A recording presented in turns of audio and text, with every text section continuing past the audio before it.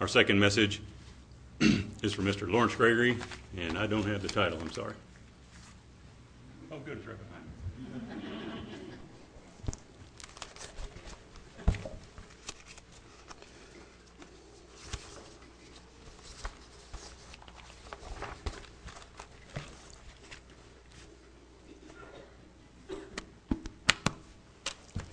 Good afternoon. The Scriptures give us 7 things about why we are here today. In Leviticus, the 23rd chapter, verse 23, we read, "And the Lord spake unto Moses, saying," speaking to the children of Israel, saying, "In the 7th month, in the first day of the month." Now, that's not according to the Gregorian calendar, which used to be the Julian calendar, but that's according to God's calendar. Today is the first day of the 7th month of the biblical calendar as identified in the Scriptures. In the first day of the month shall you have a Sabbath. So this we would call an annual Sabbath, one of 7. A memorial. A memorial is a reminder of a significant event or person. So that was explained very carefully in the first message about the significance of a memorial and why we memorialize and how we memorialize things and people. Of blowing of trumpets. Trumpets in the plural. So there are various trumpet sounds that are blown with different significant meanings. Thus, as we take a spiritual analogy and a comparison as a metaphor and as an illustration of other truths, we see there are a plurality of messages about this day of the blowing of trumpets. A holy convocation. So it's not only holy today, but it's a commanded assembly. We're commanded to be here today. All that are Israelite born and all that are Christian believers are commanded by the Scriptures to observe this day and to recognize it in our dwellings or in our home, this day of the Feast of Trumpets. You shall do no servile work therein. So this is a further explanation of the Sabbath, the significance of that. But you shall offer an offering made by fire unto the Lord. So today we give God an offering of the things that He has blessed us, and we give that to Him. Now, again in Numbers, the 29th chapter, just one verse, we read, "And in the 7th month, on the first day of the month, you shall have an holy convocation. You shall do no servile work." That's a repetition. "It is a day of blowing the trumpets unto you." And so this is where we have the title for the message today from Numbers 29:1, "A Day of Blowing the Trumpets." So we see that it takes a lot of observing throughout our lifetime to fully understand and appreciate. It takes hours of reading and examining many, many Scriptures, because there are voluminous Scriptures referencing to the events that are encompassed by this day of the blowing of trumpets. So we're going to just look at a few of the points and a few key reasons for the significance of this day of blowing of trumpets. And let's go back to Numbers, the 10th chapter. And we were there with Matt Steele in the first message, but I'm going to read a number of verses here. Numbers 10, and we want to read all 10 of these verses, the first 10 of chapter 10. "And the Lord spake unto Moses, saying, Make you 2 trumpets of silver." Now, silver in the Scriptures is significant of redemption. Remember the 30 pieces of silver and the silver trumpets and the silver in the tabernacle service and other things about silver being a reminder of redemption. "Of a whole piece shall you make them, that you may use them for the calling of the assembly and for the journeying of the camps. And when they shall blow with them, all the assembly shall assemble themselves to you at the door of the tabernacle of the congregation. And if they blow with but one trumpet, then the princes which are heads of the thousands of Israel, shall gather themselves unto you. When you blow an alarm, then the camps that lie on the east parts shall go forward, like is represented in our photo over here of the camp surrounding the tabernacle there in the wilderness. When you blow an alarm the second time, then the camps that lie on the south side shall take their journey. They shall blow an alarm for their journeys. But when the congregation is to be gathered together, you shall blow, but you shall not sound an alarm. So it's a different sound. And the sons of Aaron, the priest, shall blow with the trumpets, and they shall be to you for an ordinance forever throughout your generations. And if you go to war in your land, now notice, if you go to war in your land, God didn't intend for Israel to be a peacekeeping force all over the world and having our armies in all kinds of wars, unless it was for the protection of our Israel peoples and at times to protect other nations that were looking to us for security. But we weren't to be a militant force just going out and stirring trouble all over the world. But when we were attacked in our land, blow the trumpet against the enemy that oppresses you. Then you shall blow an alarm with the trumpets, and you shall be remembered before the Lord your God, and you shall be saved from your enemies. And, verse 10, in the day of your gladness, and in your solemn days, and in the beginnings of your months, you shall blow with the trumpets over your burnt offerings, and over the sacrifice of your peace offerings, that they may be to you for a memorial before your God. I am the Lord your God. So we see now that these silver trumpets had a significant sound as they blew different sounds and different meanings. Now, just as a way of an illustration today, and for an example, because I don't know what the sounds of those silver trumpets were several thousand years ago, but thanks to Brian Gaywith, he's put together some sounds of the bugle. Now, we know we're the army of God. We're Christian soldiers. And so a bugle is a trumpet with a smaller, can have keys or not, with curved tubing, like a cornet or like a trumpet or like a bugle. They're similar. And so we're going to listen to a few bugle sounds today just by way of reminding us and seeing if we can recognize, and as an illustration and example of how we recognize certain sounds. And so Israel, when they were encamped and they heard that bugle sound, or those trumpets sound, they knew if it was war or travel or move or get up or elders to come or the leaders or everybody to assemble. They knew what the significance was. So I'm going to sit down right here, and then we're just going to take a couple of minutes because these are very brief bugle sounds provided to us by way of the internet and Brian Gaywith. So are we ready, Brian? Okay. We'll listen to, the first call is assembly.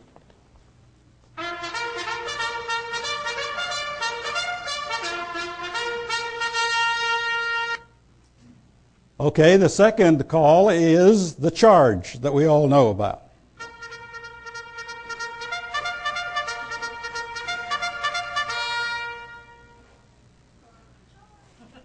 If you've seen many movies, you've seen that one.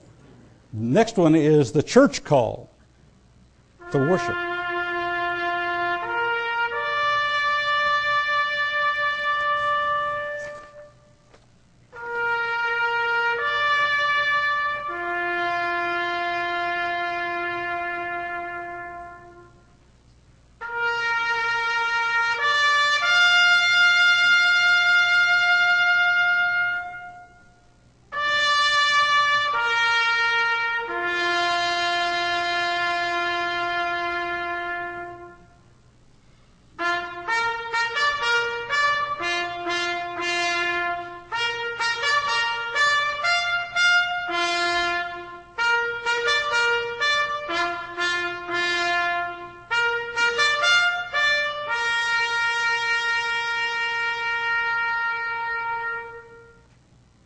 Next is the officer's call for the leaders.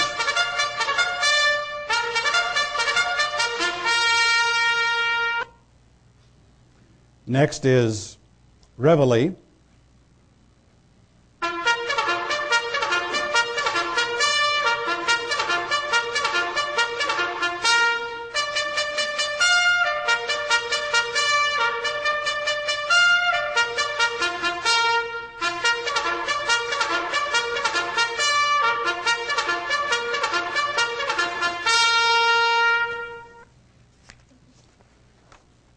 Next is To Arms. Excuse me.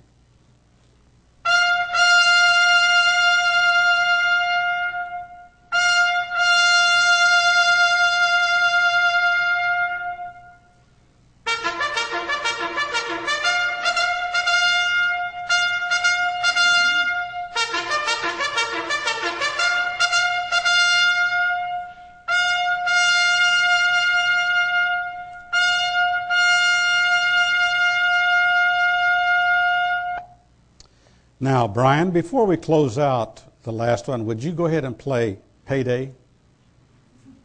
This is the call to payday. We've got to pay God today some money, so this is the call to payday.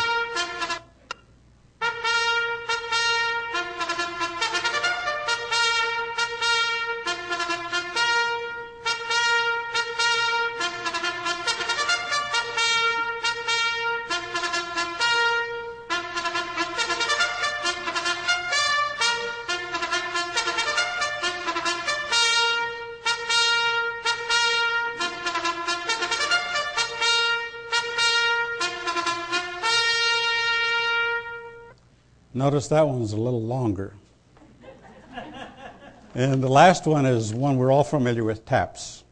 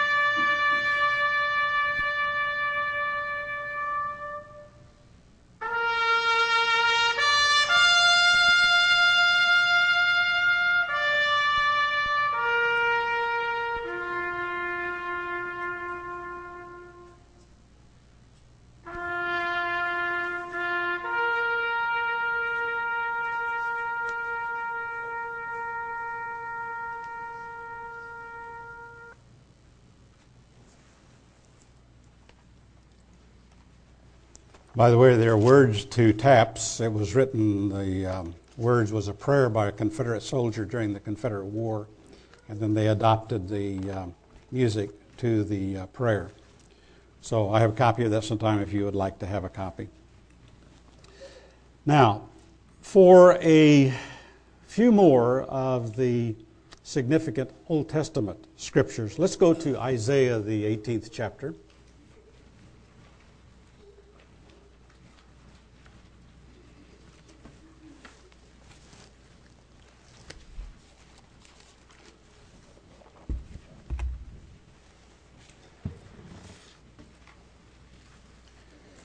Isaiah, the 18th chapter, verse 1. Woe to the land shadowing with wings, which is beyond the rivers of Ethiopia. So Isaiah was in Jerusalem, and he was addressing to this nation. Now, he's been identifying different nations surrounding these chapters and bringing judgments against them. And he's bringing a call of alarm to this unnamed nation that's west of Cush, or west of Africa, west of Ethiopia, and it is to a land shadowing with wings. Now, it's not named here, but the references here we're going to see is to our beloved America, the United States of America. Just as we see this open eagle, the wings on this eagle on our flag. Brian, bring up the next slide. We see these wings of the Great Seal of the United States on the obverse side of our Great Seal, the spread wings. Everyone recognizes these spread wings as an emblem of the United States. And even you've seen in different ways illustrations, sometimes they'll have an eagle like this without the head and body, symbolizing, like, if you look on a map, it's like North America and South America, but our North American continent, our Canadian brethren of Israel.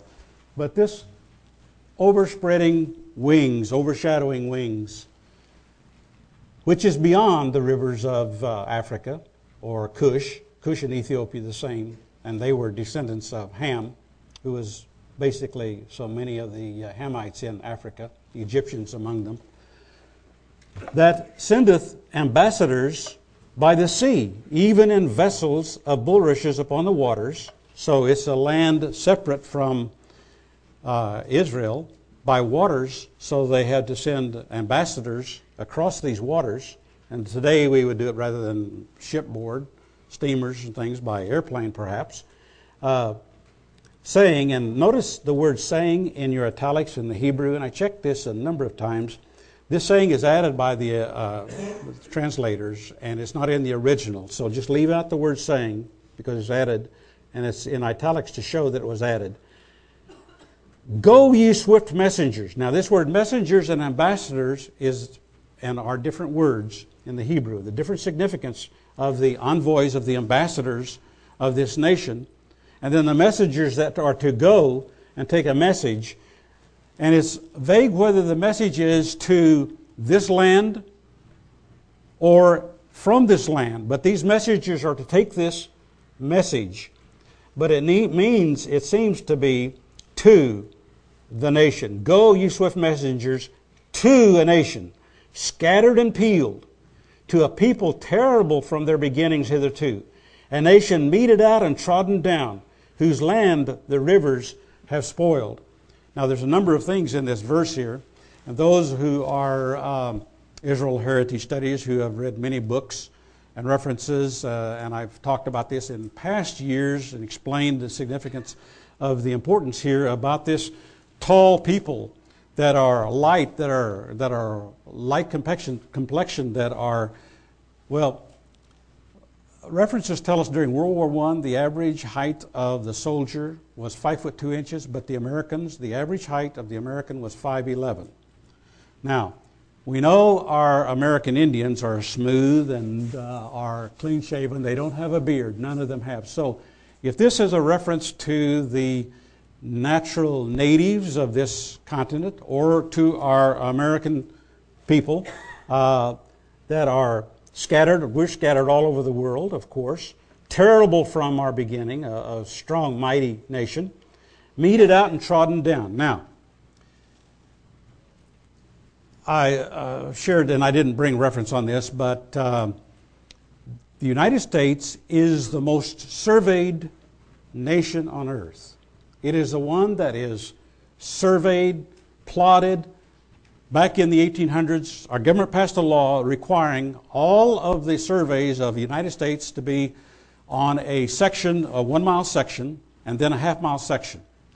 And the words here, trodden down, whose land the rivers have spoiled, or the Hebrew spoiled means divided.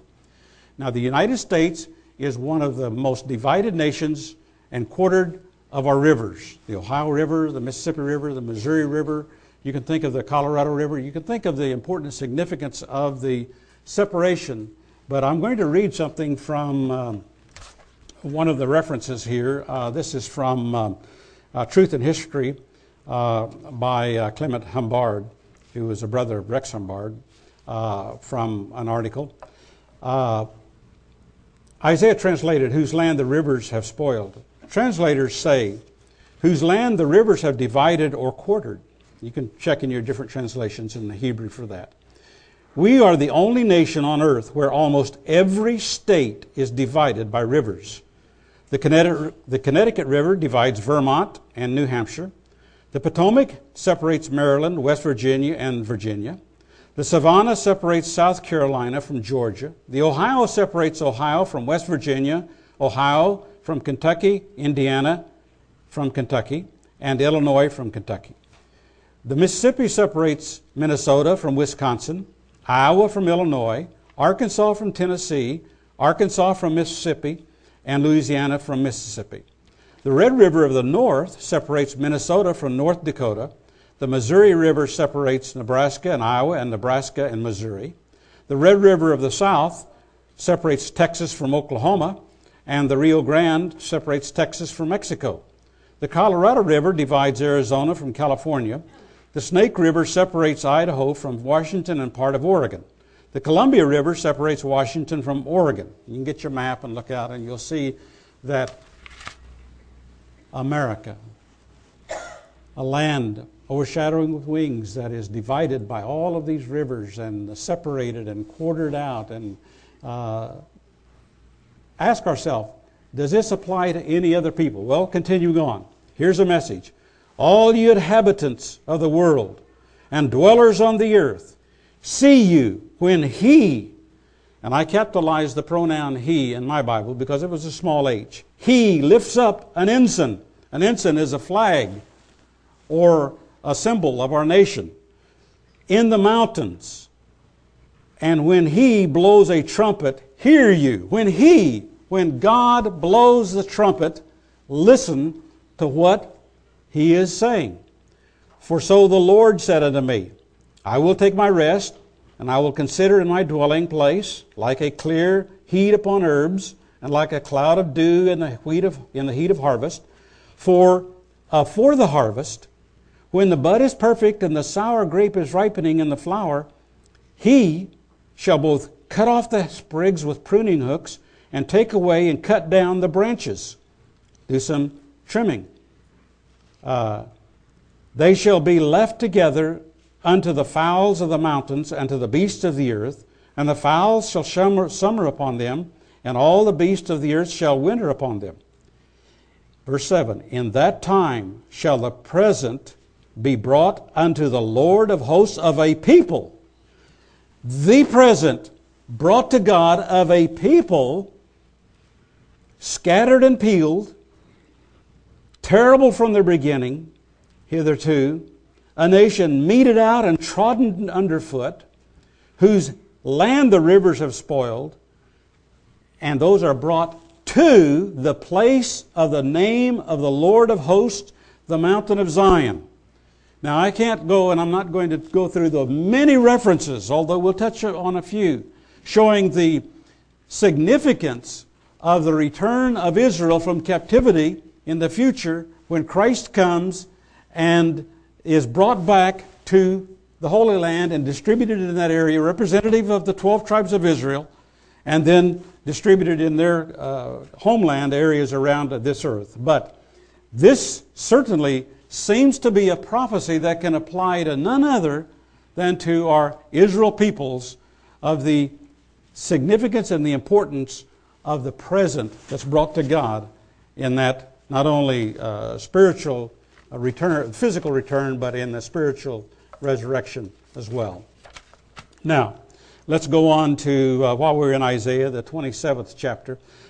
Since in past years I've gone over these, and we have many books in our library, and probably in your library you have many, many books referencing and explaining in more detail Isaiah 18 and some of the application of that to our beloved American nation and our people of Israel. I'll just leave that at that, but we'll go on to Isaiah, the 27th chapter, and verse 12 and 13.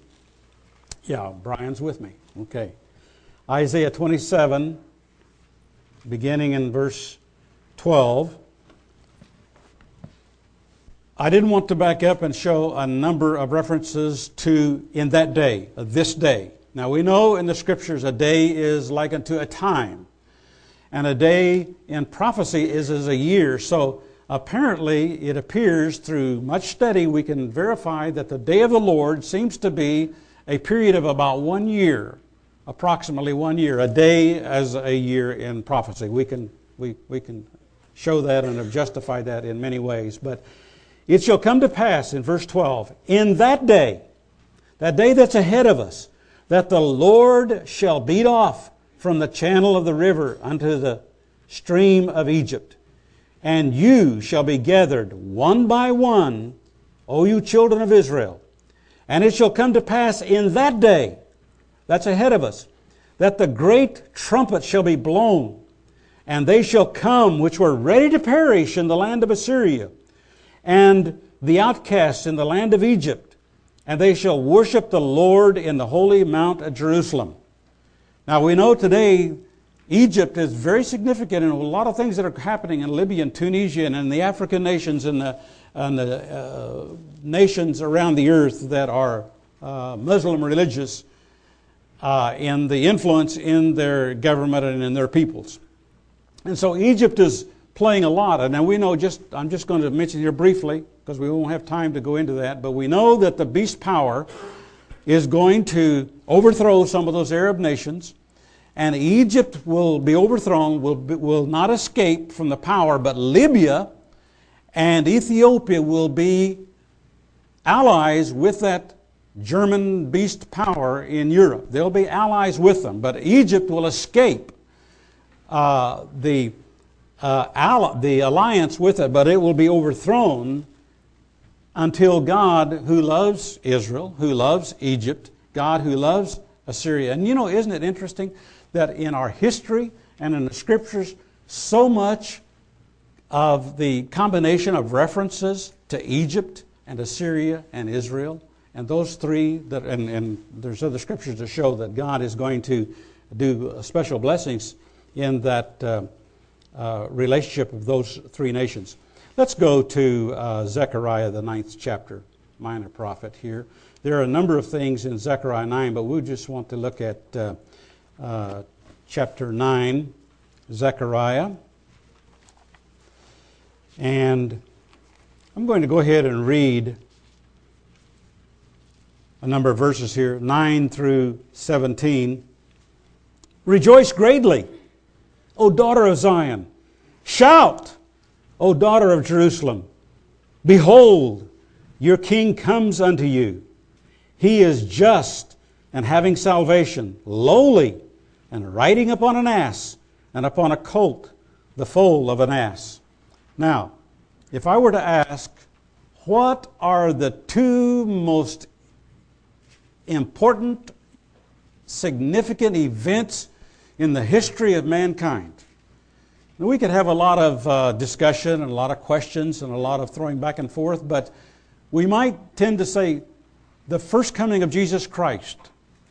Because without that coming of Christ, the rest of it would mean nothing. There would be nothing. There would be no salvation. There would be no eternity for us, no blessing, no hope for us who are sinners, or mankind, or the billions of individuals. The population of Earth today is 7 billion. Can we imagine from the time of Adam how many dozens of billions of people who have lived, that the vast majority of those will be sons and daughters of God in His kingdom forever and ever? That's a lot of folks in the kingdom of God, and I'm glad for that there's going to be so many, that everyone is going to have an opportunity. And that's why we rejoice.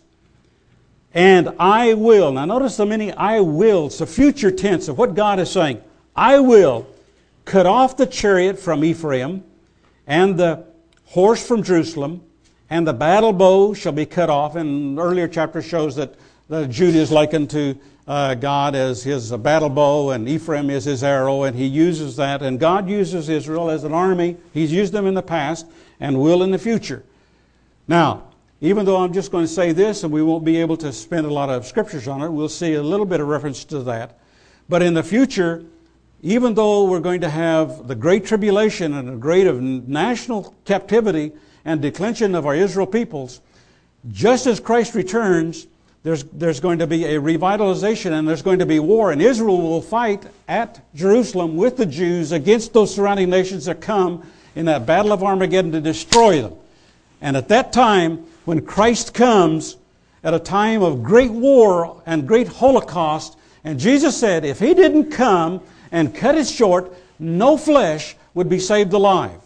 And we know in looking at those things that are going to come on this earth, between now and Christ's come, there's going to be probably great volcano activity, great earthquakes, nuclear bomb explosions, great warfare, decimation till the planet of Earth's population will be decreased to about 10% of what it is today. That will survive and go over into the millennium, those physical peoples. And so a lot of things are happening that we can't show now, but to continue on here. And the battle bow shall be cut off. And He shall speak peace unto the heathen. And His dominion shall be from sea even to sea, and from the river even to the ends of the earth. Ask for you also by the blood of thy covenant. I have sent forth thy prisoners out of the pit wherein is no water.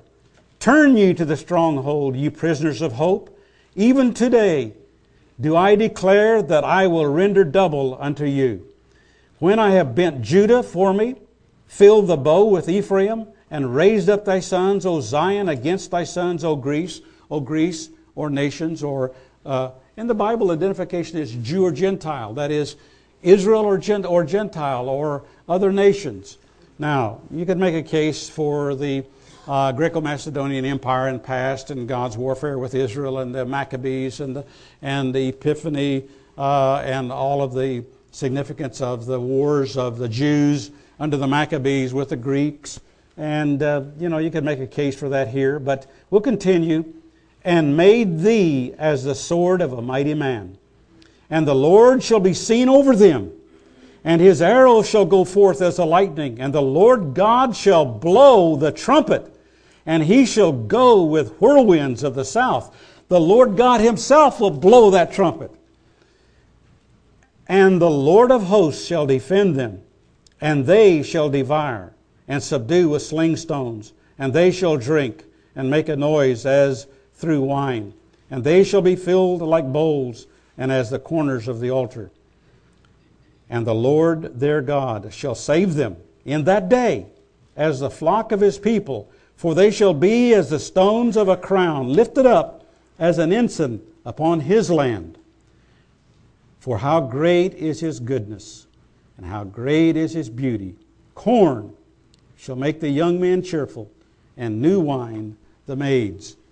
Going over into a time of great blessings. After the harvest, before the harvest rather, we saw earlier, there's going to be a pruning. There's going to be devastation. There's going to be all kinds of, when you prune and cut off the dead branches. I was pruning one of my maple trees yesterday. A little bit, getting rid of a few of the little dead twigs and branches, save them up for firewood in the wintertime just to start my fireplace with. And burn them up. And that's what's going to happen as God comes. The tares are going to be taken out. They're going to be removed. They're going to be burned up. And there's going to be judgment at the time then of that coming harvest that are pictured by other significant holy days. Okay, continuing on then, I'm going to change our context somewhat to a different way. Now, New Testament. We know the Olivet prophecies, Matthew 24, Mark 13, Luke 21. I'm not going to go through all of those, but we will turn to Mark, the 13th chapter.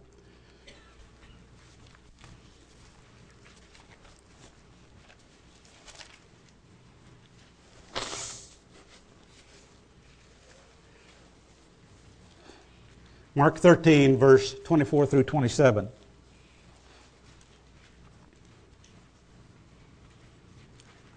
But in those days, after that tribulation, the great tribulation, Jesus identifies it in the emphatic the, days, years, a few years of tribulation. After the tribulation, the sun shall be darkened, and the moon shall not give her light, the heavenly signs. The stars of heaven shall fall, and the powers that are in heaven shall be shaken. And then shall they see the Son of Man coming in the clouds with great power and glory. And then shall he send his angels, and shall gather together his elect from the four winds, from the uttermost parts of the earth to the uttermost part of heaven. Now, Jesus looked forward when he was on the earth the first time to that we call the second coming or the return of Christ. He talked about it and he looked at it. That, as I said earlier, could be, the case could be made that that is the second most important event on earth because of all of the things that are going to take place. And the transition from this way of sin and this world, when Christ returns, to the kingdom of God that's going to be set up, and all the transitional things that are going to be taking place at his return. And he looked forward to that time when he was going to come back. Now, Jesus was the revelator, the interpreter of Revelation. And we know we have 7 seals in the book of Revelation. And Jesus, in Matthew 24, Mark 13, and Luke 21, he identifies those 7 seals. And he shows that the 5th seal, the Great Tribulation, the 6th seal, heavenly signs, and then the 7th seal, which is comprised of 7 trumpet blasts. We'll look at that a little later. And then 7 last vials. That's poured out in that day of the Lord in that approximate year time. And I don't want to take time to show that. We're going through that right now in our Bible studies, verse by verse. That's why it's in my mind so much here. But I want to just leave us with this, go back to this thought that Jesus was anticipating his return. Now let's go to Revelation, the 19th chapter.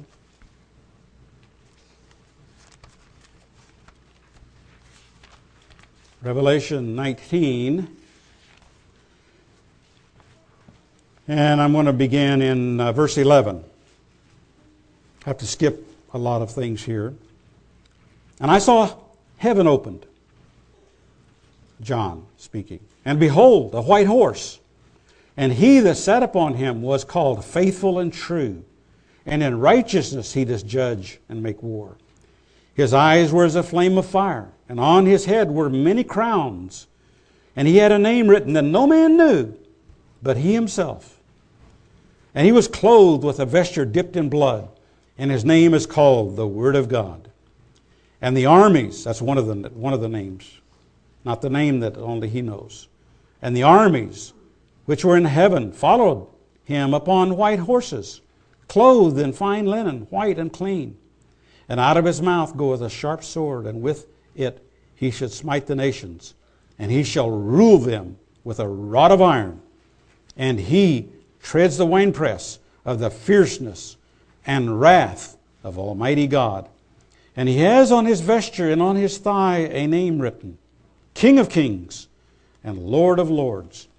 And so, Jesus Christ, when he comes. Now, some make the case that all of those accompanying him on white horses are the resurrected sleeping saints that are awakened first, because we know the Scriptures tell us very clearly their human spirit that Reggie was talking about last Sabbath that is united with God's Spirit, when that spirit goes to sleep, it returns to God who gave it.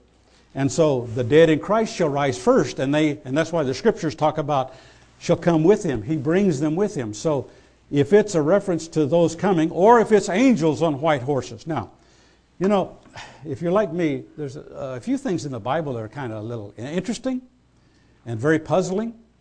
And we're going to ask some questions when we meet Jesus and some of the saints and some of those righteous ones. And we're going to have questions. And my question here is, those white horses, I mean, do they have a stable up in heaven? Is there a pasture up there for those white horses?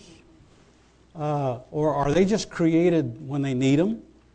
Are they living? Now, you know, Ezekiel talked about that portable throne of God that has those wheels within wheels that have eyes, and that there's life, there's spirit. Those wheels are living. They're creatures. They're alive. And so when God goes, like here, he goes straight. He always goes forward. Here, up, down. Wherever he goes, he doesn't go like that. He always goes, wherever he goes is straight ahead, because those 4 creatures have those 4 heads that look this way and that way and that way, a man, an eagle, an ox, and a lion. And so wherever God goes on that portable throne, those living creatures are there. So these horses, white horses, by millions, riding by angels, where they go out and lasso one and throw the saddle on him, and does he buck a few times? Do you ever think about things like that, little things? I do. I don't know. I'm going to ask. Where did those, or maybe those white horses are talking horses like Francis? You know, I don't know. They're some kind of angelic life creature. They're living of some kind, I would think. Anyway, he's looking forward to coming back riding that horse and shouting and blowing that trumpet. And time of wrath, time of war. That's what we've got to remember. If he didn't come and cut it short, no flesh would be saved alive. Now, I just heard it was less than 2 weeks ago, on the news. You probably saw it. You probably heard this. That they're really worried now that the mission that they sent to Mars, that the rover that landed on Mars, they're really concerned that they are going to pollute Mars because of bacteria that is in the vehicle that went from Earth to Mars, and it intermingles with water, and then it spreads and pollutes and poisons. So if there's life there, it could be destroyed. We could pollute that planet. But then they came back and said, oh no, but that's not really a concern so much, because we put the rover down in this dry bed lake so there won't be any water there. But I'm puzzling now. We spent billions, supposedly, to send this experiment to Mars to see if there's water there, to see if there's life. And they set this rover, supposedly, where they would find some water and justify the billions of expenses. But now we're told, don't worry, we're not going to pollute Mars because we sent the rover to a dry lake bed where there's no water. Which way is it?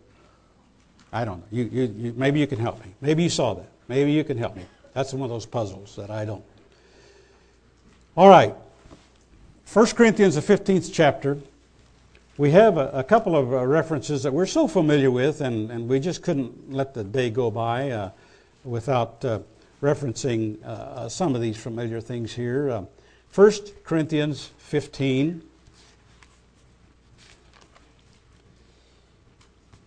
And verse 50, beginning in verse 50.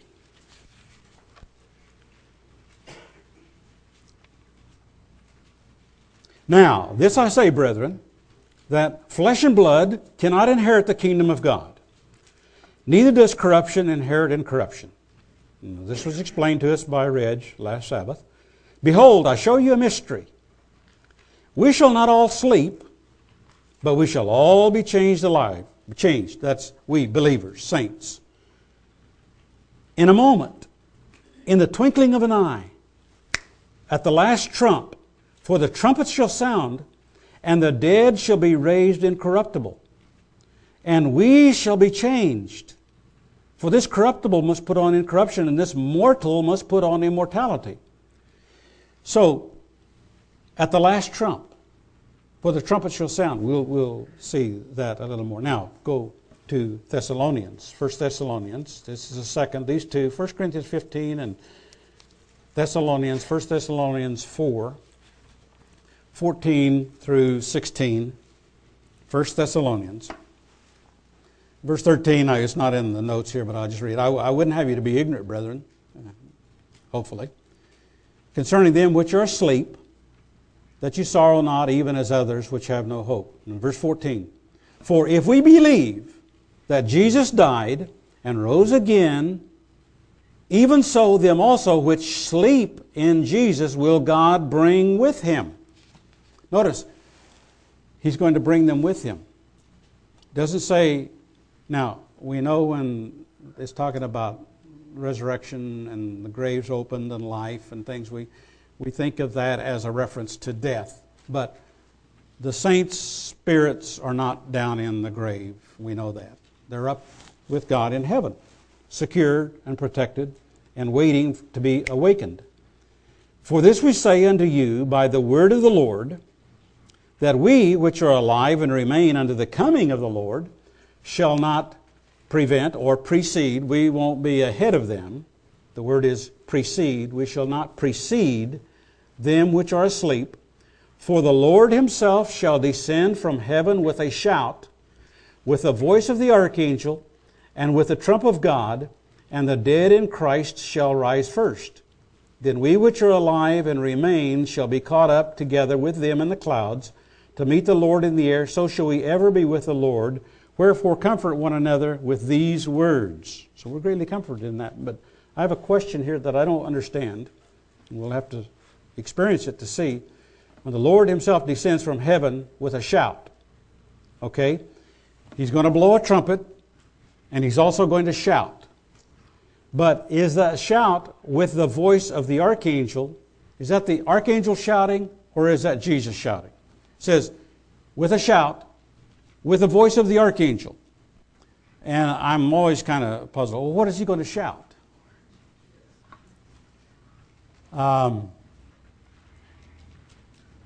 Wake up? Well, some are awake, and those who are on earth are awake because they're coming with him. So as he comes, maybe it's give up, surrender, come up here, come here. What are all those summons we hear about those trumpets blast that we're summoning the leaders, summoning to move, get the movement on. Leave where you settle down and move. So he shouts, he blows a trumpet, the archangel blows a trumpet with the trump of God, and the dead in Christ shall rise first. Oh, yeah, well, maybe it's wake up. I don't know. Maybe it's because they're dead. Maybe get up and come with me. Then when he comes to earth, come on, or whatever. I don't know. Do you puzzle about those things? Do you know what he shouts? I don't. I hope I'm there to hear it. Then I'll understand it and follow through with whatever he says. If he says, come up here, I'll go up there. Whatever. Get ready. Whatever. Okay. There's something else. We want to change here. Tack. If you're out on the lake in a boat, and you tack, you go this way, and then you go this way, and then you're always going this way, but you have to go this way, and then you have to go this way to go that way. Okay. So we're going to tack a little bit here to Isaiah, the 5th chapter.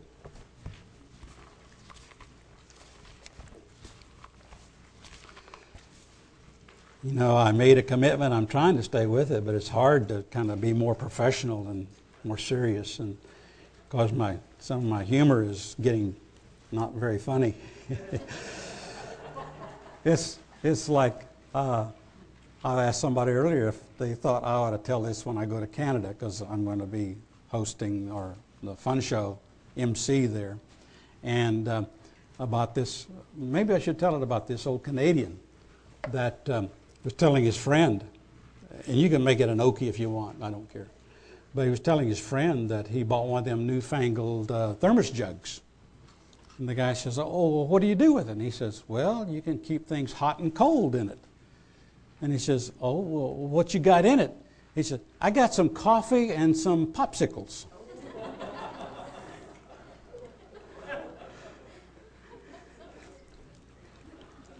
Okay, back to the message here.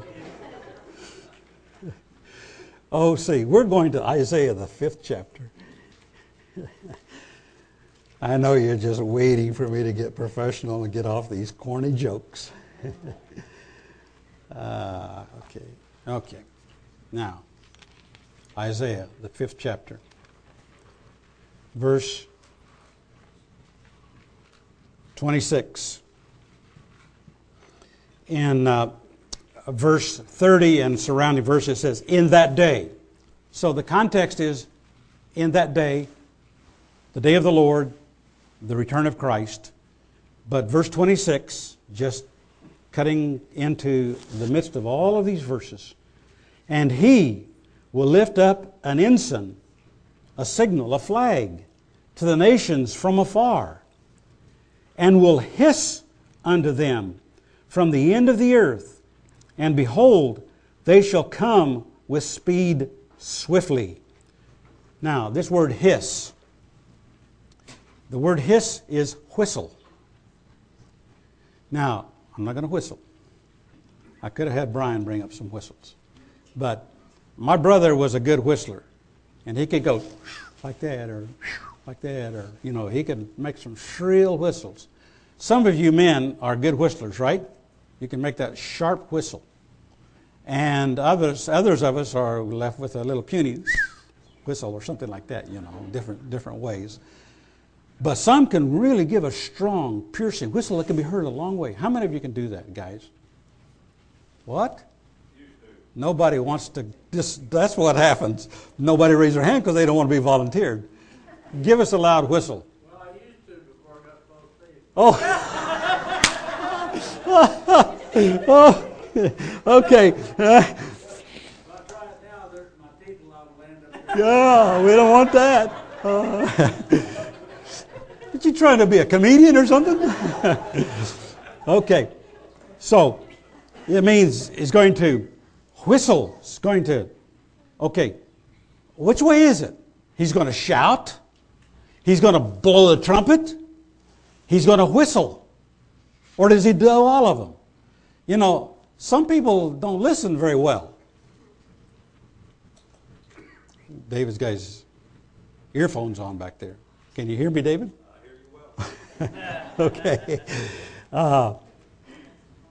None shall be weary nor stumble among them. None shall slumber nor sleep. Neither shall the girdle of their loins be loosed, nor the latchet of their shoes be broken. Whose arrows are sharp, and all their bows bent. Their hooves, or horses' hooves, shall be counted like flint, and their wheels like a whirlwind. Their roaring shall be like a lion. They shall roar like young lions. Yea, they shall roar and lay hold on the prey, and shall carry it away safe, and none shall deliver it. And in that day they shall roar against them like the roaring of the sea. And if one look unto the land, behold, darkness and sorrow, and the light is dark in the heavens thereof. So, Christ's coming. A lot of things are going to be taking place at that time. So we got to be awake. We got to be listening. We got to be ready for that trumpet sound, for that whistle, for that shout. Whatever it is, when he lifts up that signal, lifts up that ensign, lifts up that banner to Israel, and brings them and us from our state of physical and spiritual captivity. Zechariah, the 10th chapter. We were in the 9th chapter earlier, but let's go to the 10th chapter. And verse 3 through 12. I'd like to read all of these verses. Listen to them. Mine anger was kindled against the shepherds, and I punished the goats. For the Lord of hosts has visited his flock, the house of Judah, and has made them as his goodly horse in the battle. Out of him, that is, out of Judah, came forth the corner. Out of Judah, out of the Jews, came forth the cornerstone. Jesus Christ, the cornerstone of the building, the temple. The chief stone, the headstone that's missing on that pyramid that's on the reverse side of our Great Seal, showing that absence of the all-seeing eye of God that's there over the pyramid, and the significance of those numbers of 13 that occur on the reverse of our Great Seal. Out of him the nail, Christ, as the Scriptures show, is the nail that hangs, that we put in the wall to give a place to hang things on and to give support and strength to that building. Out of him the battle bow, and out of him every oppressor, or every leader, every ruler is what it really means here. Israel. Right now, you know, it's interesting that the world is envious and jealous and angry, and they're stirred up by their religious leaders. Don't misunderstand what's going on in the world today. They're stirred up by their religious leaders in their hatred and envy against America and the USA. And against our leaders. And look, we've just lost an ambassador here. And we wish our beloved nation would do something about that. But and they shall be as mighty men which tread down their enemies in the mire of the streets in the battle. And they shall fight, because the Lord is with them, and the riders on horses shall be confounded. And I will strengthen the house of Judah, and I will save the house of Joseph, and I will bring them again to place them, for I have mercy upon them. And they shall be as though I had not cast them off, for I am the Lord their God, and will hear them. And they of Ephraim shall be like a mighty man, and their heart shall rejoice as through wine. Yea, their children shall see it, and be glad. Their heart shall rejoice in the Lord. I will hiss for them. I will whistle for them. I will, God says, I will whistle for them and gather them. Now, I know if you read biblical theologians' report, they'll say also, as an explanation of this, it means whistle, but it's also the hiss that beekeepers use to attract the bees. Now, I didn't know they did this, but I guess if you go out and hiss like a bee, you can attract some bees. I don't know. Do the beekeepers do that? Do they make a sound or noise when they're changing the hives out and cleansing? If somebody knows, let me know. I don't know. But this is what people who wrote hundreds of years ago say, that it's meaning like, whatever it is, it's like a hiss is calling the bees to come. Now, we're not bees, so I like the Hebrew word for whistle better to call. I used to go out in my front yard sometime and I would whistle, call our cat. We had this cat, Bailey, that lived almost 20 years, and we finally put her to sleep here a few months ago because she was getting up in age. But she was inside and outside, and when she would want out, she would go meow. We'd let her out, but I never could get her to say me in. So I would have to go and whistle, and then she would come. She would come when I would whistle. And so, what are you doing? I said, whistling for my cat. Well, usually, and she would fetch. I could play fetch with her, throw a toy, and she would go get it and jump and bring it back to me. And sometimes when I was reading or whatever, she'd go get that toy and bring it and drop it on my lap because she'd run out there and wait, for the toy to come out. And she could jump pretty high then when she was younger. When she got old, she just kind of looked at it, and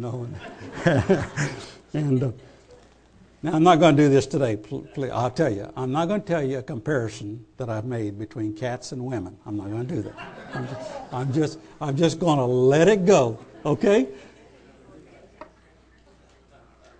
Some of you hitting your husbands right about now. Okay, we'll let it go. Hey, let's come back more serious here. Okay. See, where was I? What was it? On hold? Oh, digging a hole. Oh. Okay, get out of this one here real quick. Okay, God says He's going to do all these things. Hiss. Oh yeah, here we are. I will hiss for them and gather them, for I have redeemed them, and they shall increase as they have increased. I'm in verse 8. And I will sow them among the people, and they shall remember me in far countries, and they shall live with their children and turn again. I will bring them again also out of the land of Egypt, and gather them out of Germany, out of Assyria, and will bring them into the land of Gilead and Lebanon, and place shall not be found for them. There's not going to be enough room, so God is going to have to distribute that land from up by Syria through Lebanon all the way down to the river of Egypt for those tribes of Israel, and will be allotted a certain amount of miles of area for those representative tribes that are going to be there serving Jerusalem, that are serving the temple that is going to be there. And He, Christ, He shall pass through the sea with affliction, and shall smite the waves in the sea, and all the deeps of the river shall dry up, and the pride of Assyria shall be brought down, and the scepter of Egypt shall depart away. Notice what's happening in Germany and Egypt, and the significance of the change of those, and God's looking out at what He's going to do with Egypt in the future. And I will, verse 12, and I will strengthen them in the Lord, and they shall walk up and down in His name, says the Lord.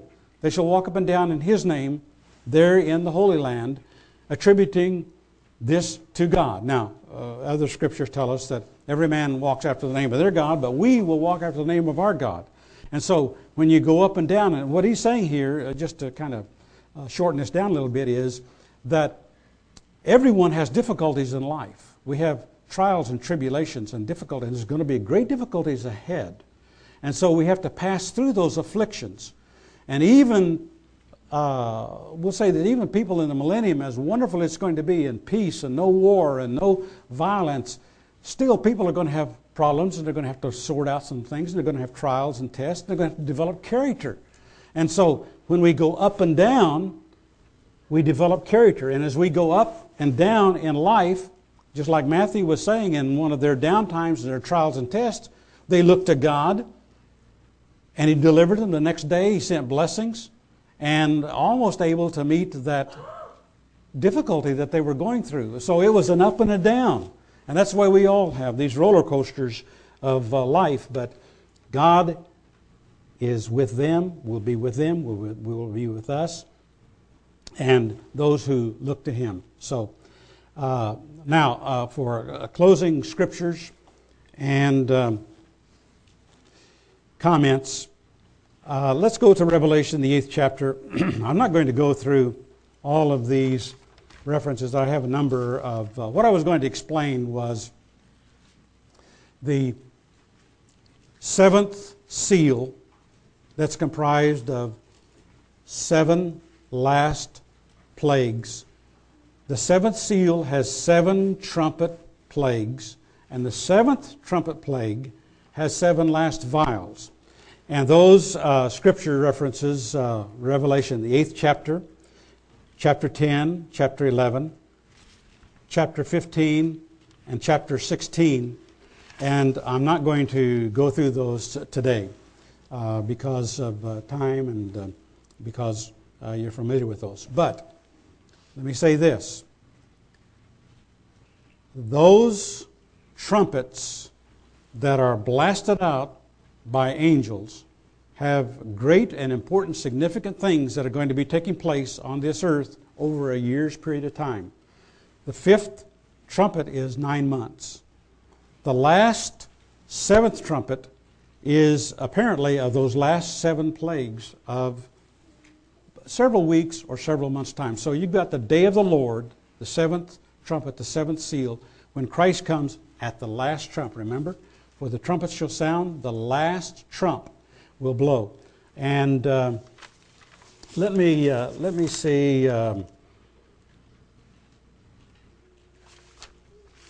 Brian, let's just come up to Revelation, the 22nd chapter. We'll close with this.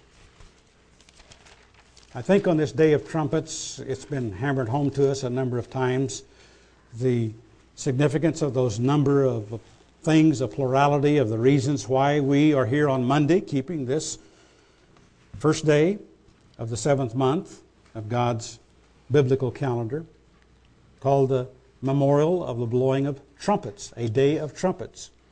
Let's see, Revelation, the 22nd chapter, just concluding here a few verses. Verse 7, Behold, this is Jesus, I come quickly. Blessed is he that keeps the sayings of the prophecy of this book. And verse 12, And behold, I come quickly, and my reward is with me, to give every man according as his work shall be. And in verse 20, He which testifies these things says, Surely I come quickly. Amen. Even so, come, Lord Jesus. We're reminded today of the resurrection, of the deliverance of Israel and Judah from future captivity and war. We're reminded of the judgment of God on sinning nations and peoples. We're reminded of His blessings on our offering of ourselves and our money and of our things to Him. We're reminded of the change from this world's way of sin to His glorious kingdom of rule, of peace, of prosperity, and abundance. Now, there's more. There's more to this story that's shown by the next 3 holy days and those periods that we're going to be in the days ahead examining those a little more closer. So this is only part of why we are here today.